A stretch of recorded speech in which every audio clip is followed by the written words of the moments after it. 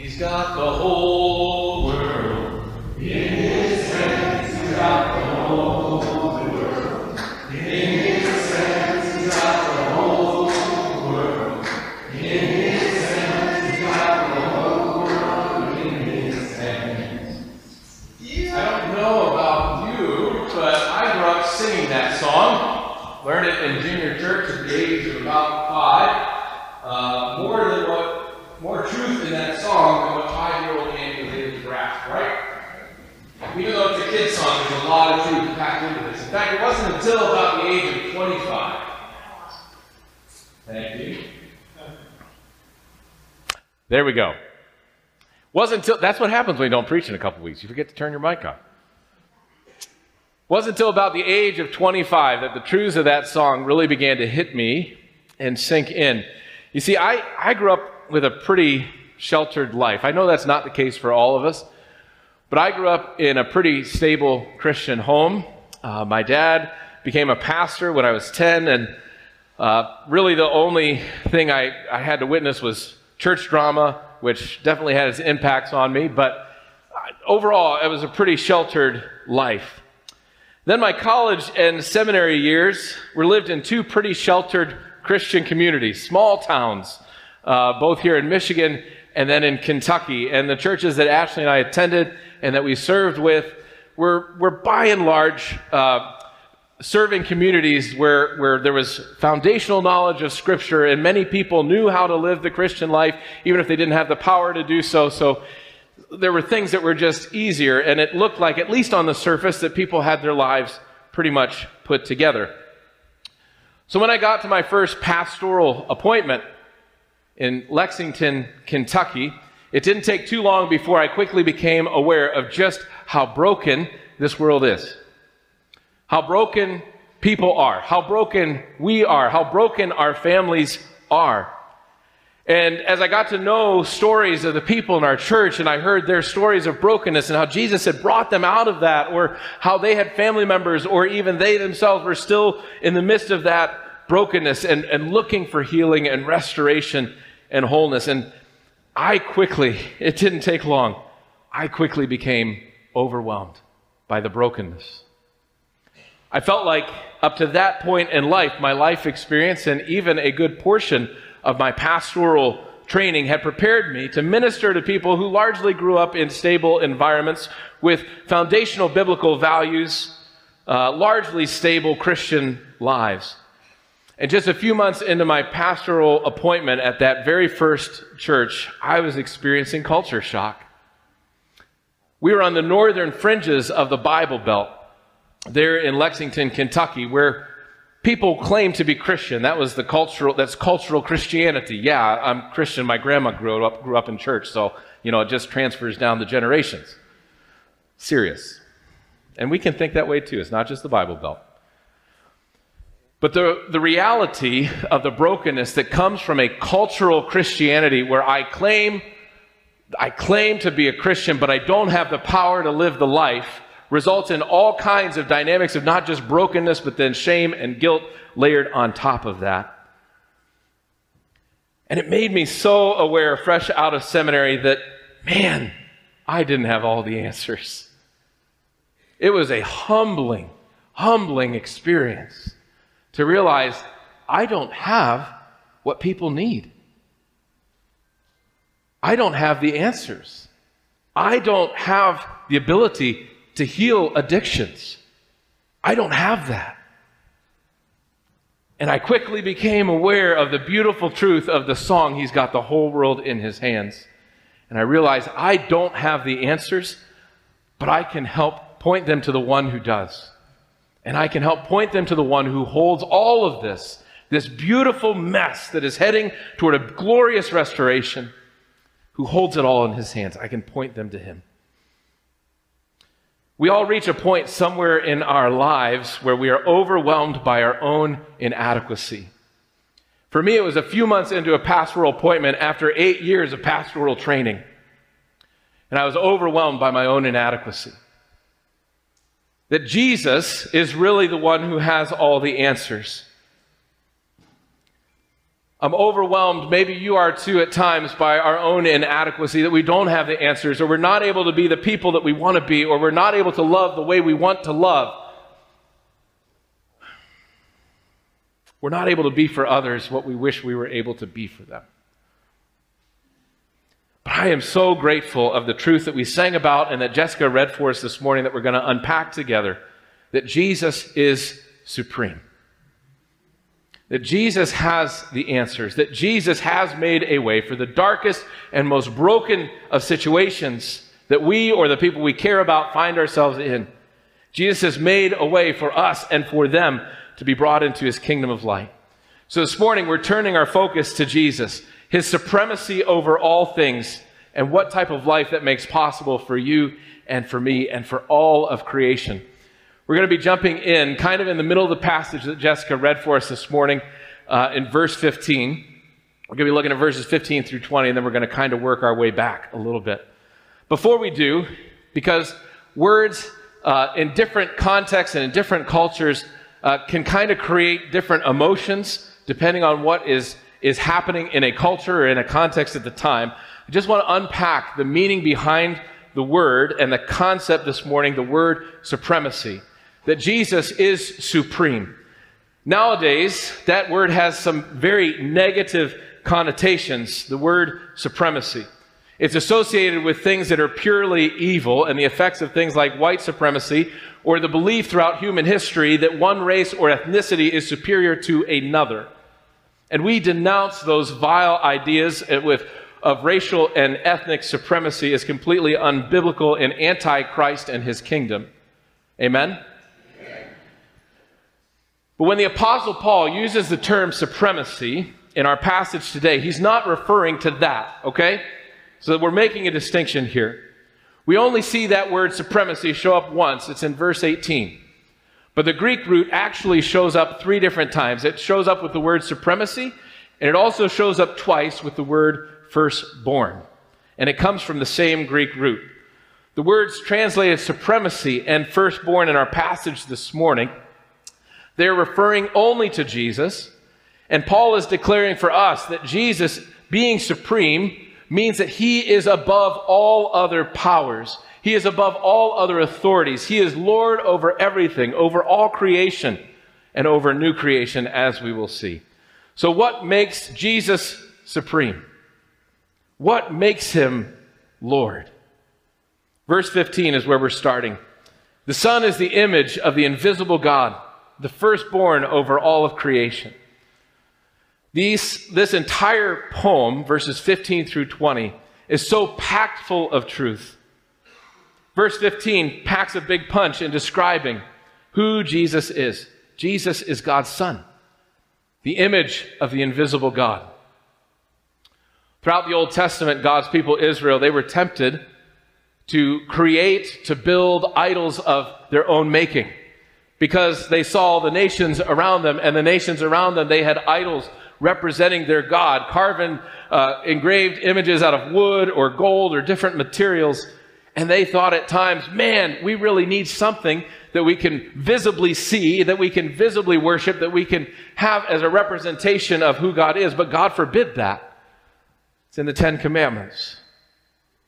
God's presence throughout the Old Testament was visible at different times when God chose to reveal himself. Through a burning bush with Moses, through a pillar of fire that guided them by night and a cloud that guided them by day in the wilderness wanderings. But no one could see God and live. That all changes with Jesus. Jesus, the Word made flesh, we now fully see who God is. We see his character. We see his heart in a person. John 14:9, Jesus himself says, anyone who has seen me has seen who? The Father.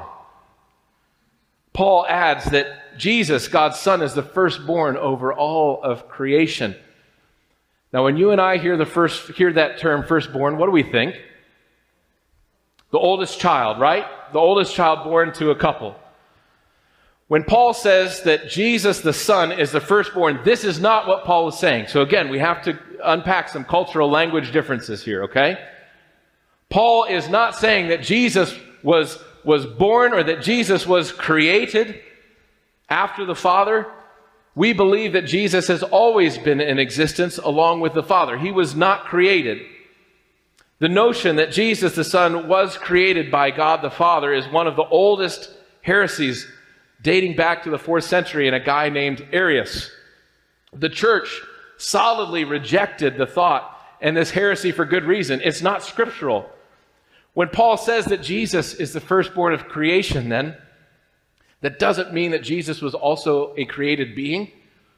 Rather, it's referring to the privileges and the rights that come along with being a firstborn in that day. It's referring to a position of authority that comes with being a firstborn. Jesus is the one who has authority. He is the one who is Lord over all of creation. That gets further unpacked in verses 16 and 17. For in him all things were created, things in heaven and on earth, visible and invisible, whether thrones or powers or rulers or authorities. All things have been created through him and for him. He is before all things, and in him all things hold together. Jesus wasn't created. He was the one in whom, he is the one through whom all things in heaven and on earth were created. Jesus was there with the Father before creation came into existence. Jesus, the Word, is the one who spoke it into being.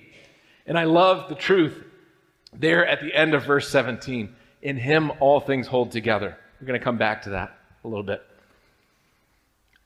But Jesus is supreme because, as John 1:1 tells us, in the beginning was the Word, and the Word was with God, and the Word was God. He was with God in the beginning. Through him all things were made. Without him nothing was made that has been made. Here in Colossians, Paul is declaring that Jesus is supreme. Jesus is Lord over all creation, not just because he spoke it into existence. That alone would be impressive enough, right? We still can't figure it out scientifically how it all came into existence. We have theories. People postulate about how it happened, but we don't have answers. We don't have all the answers when it comes to how it came into being. So knowing that Jesus is the one who spoke it all into existence, man, that's enough to make us in awe and wonder. But he didn't just speak it into existence. He is the one who continues to reign and continues to rule and continues to hold it all together. Anybody here feel like you have to hold it all together?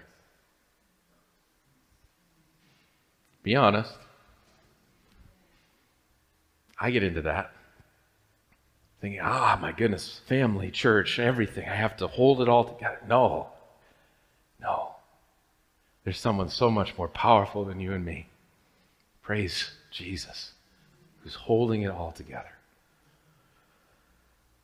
Unlike what some have taught, God didn't just create the entire cosmos, which, by the way, we don't even know how big it is. We don't even know how big it is.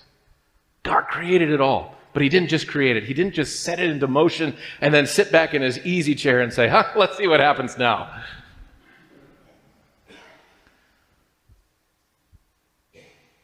Jesus has been and still is Lord over all of creation. There is no power, seen or unseen.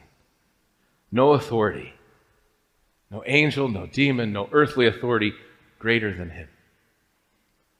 And as messy as this world seems to you and me, and as broken as it can feel at times, I can't imagine what this world would be like if Jesus wasn't Lord over creation. I mean, imagine life without gravity. Okay, that was supposed to be funny. It's funny in my mind. And if Jesus is Lord and supreme over all things, over all creation, all thrones, all powers, all rulers, all authorities, that should give us a sense of deep peace. That all of human history is headed in a divine direction. It's not just chaos. Your life and my life has a purpose. Even when evil rulers rise, their power is limited. Their earthly lifespan is limited. But Christ's power and his authority has no end. It has no limit. It is unmatched. And if Jesus is powerful enough to sustain the entire cosmos, then Jesus is powerful enough to sustain your life and mine. Jesus is supreme because he is Lord over creation. But Paul doesn't stop there. There's more reason behind why Jesus is supreme. He is Lord over both creation, and as we see in the second half of this hymn, he is Lord over the new creation. Verse 18, and he is the head of the body, the church. He is the beginning and the firstborn from among the dead, so that in everything he might have supremacy. Jesus holds together both the old and the new, creation and the new creation, because he is firstborn from among the dead. Paul here is referring to Jesus' resurrection on that Easter morning. Yes, Jesus is the one through whom and for whom the whole creation was made to begin with. A creation full of beauty, but also full of ugliness and evil, as God's good creation has become tainted by the effects of sin. Death being the ultimate culmination of this broken world. But get this, not only did Jesus create the world, not only is he ruler over creation, he humbled himself and he stepped into a broken creation. To recreate, to restore, to make new that which has been corrupted. To make a new way of life possible through his death and his resurrection. Jesus is the firstborn, the supreme one, the all-powerful one who is bringing resurrection power into this broken world here and now. And it is this resurrection power, this new life, that can change and transform lives. And the people who are now a part of this new creation, who are experiencing this transforming power of Jesus at work in our lives, we are known as the church. The church, throughout all times and all places. The people in Paul's day, they were very familiar. They were very familiar with certain leaders who claimed to have all the authority, who claimed to be all-powerful, who claimed to be supreme. Rome's emperor was believed to be a god, a son of the gods, and Rome promised peace. Pax Romana. And do you know how they brought about peace? They came in and they hugged and they squashed and they killed and they put to the sword. And that is how they brought peace. They enforced their authority and beat people into submission. Looks a lot like things that still happen in our world today.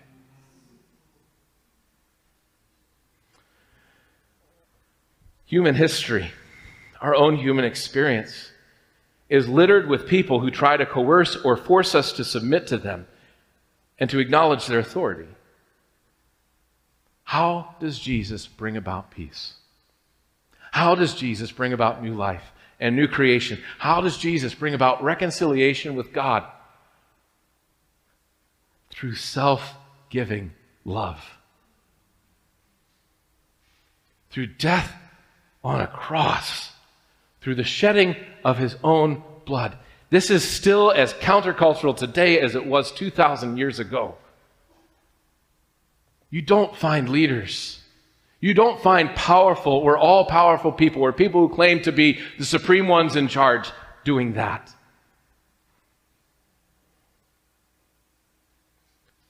Through his self-giving love to the point of taking on human flesh and dying a humiliating death on a cross. Friends, this is good news. That Jesus is so different. His supremacy is expressed so differently than what we would expect. Self-giving love on a cross and through the shedding of his own blood. Now, some of us, we maybe have been following Jesus for a long time. Since the age of 5 in junior church. And some of us may forget, we may forget what it was like before we knew Jesus to be this kind of Lord and Savior. Do you remember how it struck you the first time you believed? The first time you realized this is who Jesus is? How? How? Do you remember how that rocked your world? To experience a love like this, a Savior like this, a Lord like this. Well, let's jog our memories a little bit.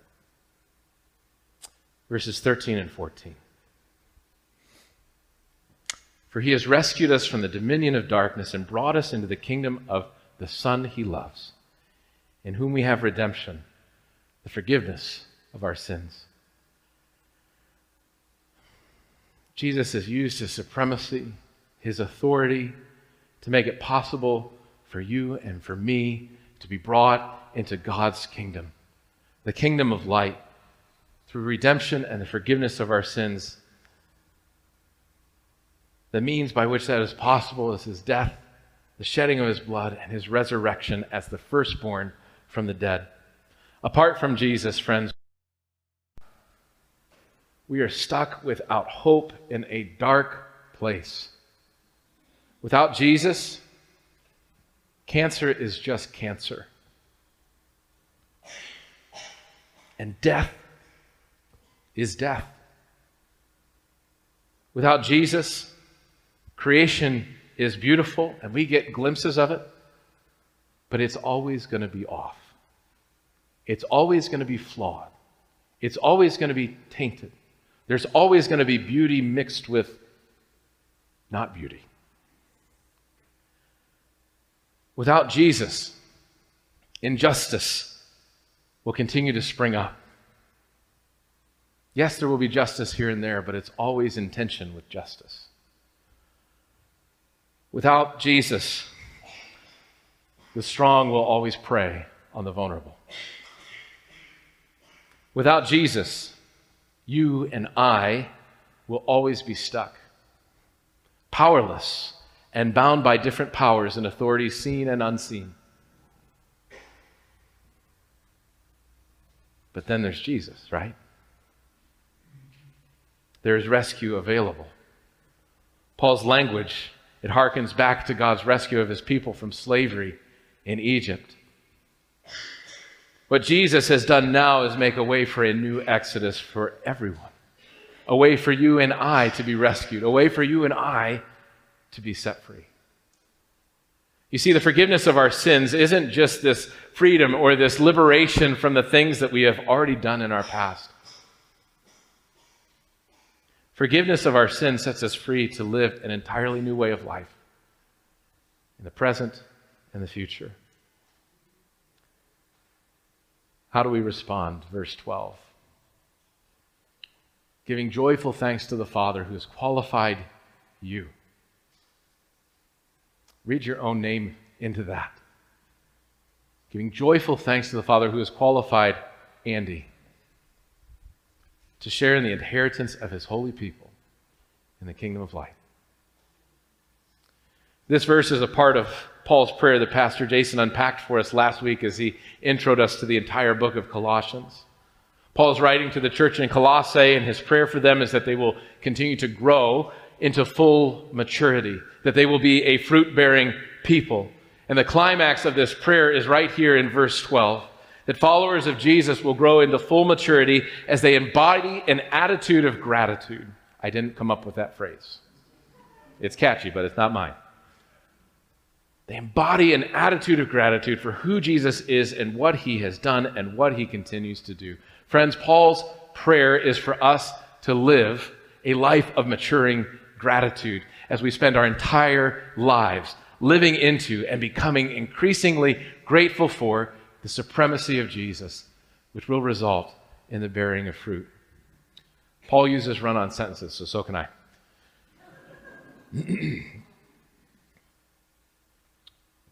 What Paul most wants to see growing in the church, of which, remember, Jesus is the head. He's the one in charge. What Paul wants to see as a sign of healthy Christian life on its way to full maturity is gratitude for the things that Jesus has done. Gratitude for the great things that Jesus is doing. Gratitude for the great things that we will continue to see Jesus do in our lives and in our world. Since Paul is writing to a group of people who are already followers of Jesus, with a desire for us to grow into full maturity, can I ask those of us who consider ourselves to be committed followers of Jesus, how's your gratitude right now? Where's your gratitude level? I'm convinced that our gratitude in life, primarily when it comes to who Jesus is, we can be grateful for the good things that Jesus gives us, the good things that he blesses us with, but are we truly grateful for who Jesus is and what Colossians tells us he has done for us? I'm convinced that that gratitude, as that grows in our lives, is a primary indicator of our spiritual maturity. Are you more grateful for Jesus? For Jesus, not the things he has done for you, not the things he has given to you. Are you more grateful for Jesus today than you were yesterday? Are you more grateful for Jesus today than you were last week, than you were a year ago, than you were a decade ago? Are you a more grateful person, living into the gratitude that Jesus makes possible? I believe Jesus wants each one of us to leave here today with more awe, more wonder, more amazement, and more gratitude, having encountered him in a fresh way. Sometimes we forget what God has done for us through Jesus, and when we aren't growing in gratitude, and if that's the place you find yourself today, it's okay. It's okay to acknowledge where we are. Jesus loves us enough, though, to not leave us where we are. Okay?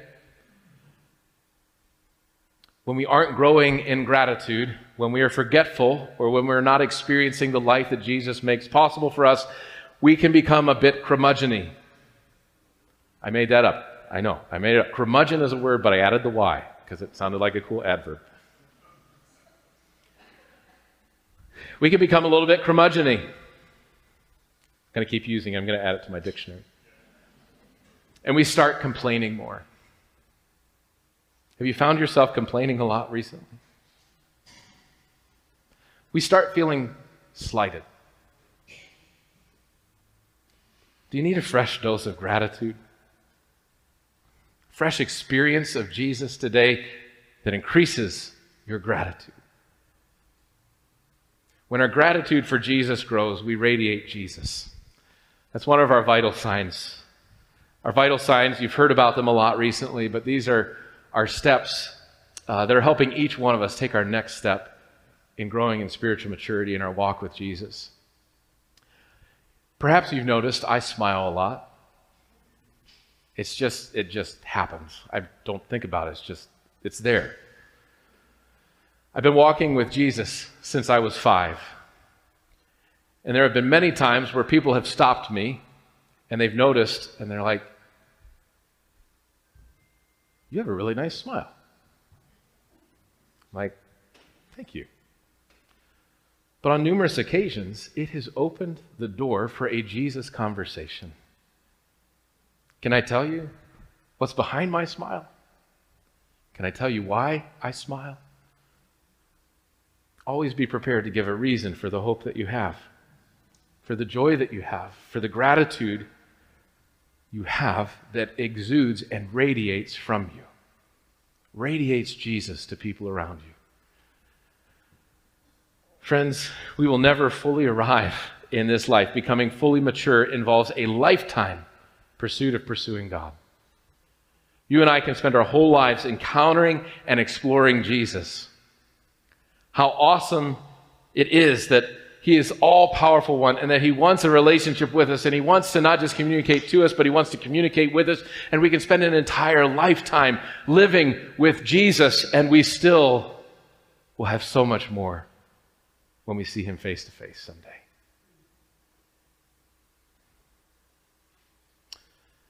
But maybe you haven't experienced this to be good news in your life yet. Maybe your life growing up wasn't very sheltered. Maybe your life was pretty broken. You had a rough upbringing, you battled sickness, you battled addiction, or your parents did, or your grandparents did. Whatever it is that has made your life difficult. And you wonder, if Jesus is holding this all together, why haven't things gone better for me? It's a legitimate question. He's brought you to this day, though. He's brought you to today. And it may be that life has not been good up to this point. But Jesus can take all of that, and he can transform that, and he can bring new creation life into the mess that has been up to this point. Maybe like me, you've lived a pretty sheltered life. Maybe that was your upbringing. Maybe you haven't yet reached that point of becoming desperately aware of how much you need Jesus. Maybe you grew up in junior church and you grew up singing all the songs and knowing all the Bible passages and memorizing all the scriptures. But you really haven't gotten to that point yet where you're like, oh my, I thought I was making this life work, but I don't have a relationship with you, Jesus. I know all these facts about you. I have that foundation, but that relationship piece is not there. I don't have a gratitude for who you are because I haven't experienced that new creation. I haven't experienced that reconciliation and redemption in my own life.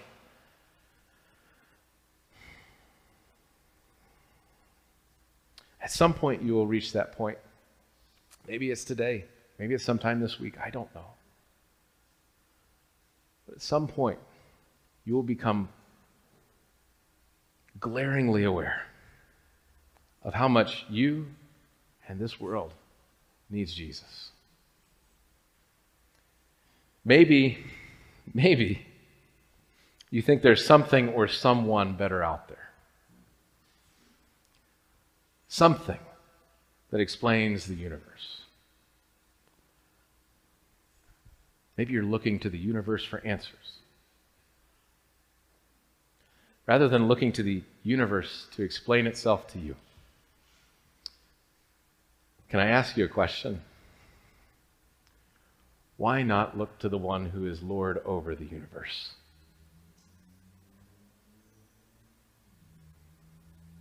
Who spoke it all into existence? While science continues its quest for the theory of everything, something that explains it all, Paul is reminding us today that Jesus Christ is the theory of everything. He is the one who holds it all together, the one behind it all. The good news for all of us today, he's not just a theory. He's not just a law. Jesus is a person, and he is God. He is God, he is Lord over creation and new creation. He's got the whole world in his hands. We're going to sing that again, not just for the sake of nostalgia. I know it was fun to sing it the first time, right? It brings back memories. For those of you who know it. Everybody else who doesn't know is like, what are these people doing? We're going to sing it again, not for nostalgia, not to be cute or funny, but to declare together the truth, which when it moves from our heads to our hearts, to a relationship with Jesus, enables us to grow in our maturity as individuals and as a people of gratitude for who Jesus is, all he has done for us, the life that he makes possible, and all the ways he's continuing to work in our lives and in our families and in our neighborhoods and in our communities and in this world to reconcile all things to himself. He's got you and me, brother. In his hands he's got you and me, sister. In his hands he's got everybody here. In his hands he's got the whole world in his hands. Jesus, we thank you today. Jesus, it is impossible in one message, in one sermon,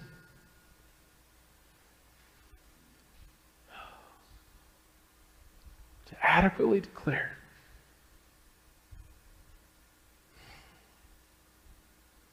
the truth and the beauty and the wonder of who you are. And so, Jesus, right now, we need you. We need you to come and reveal yourself to us. Holy Spirit, we need you to sweep through this place, to soften and open our hearts,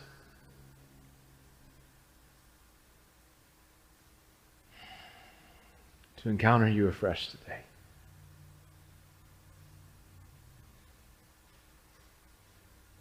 Jesus, as we respond now to the word proclaimed, Holy Spirit, we give you freedom to move as you want to move, to do what you want to do, to encounter us as you want to encounter us. Thank you. In the name of Jesus, the supreme Lord, the all-powerful one, the one who has all authority, we pray.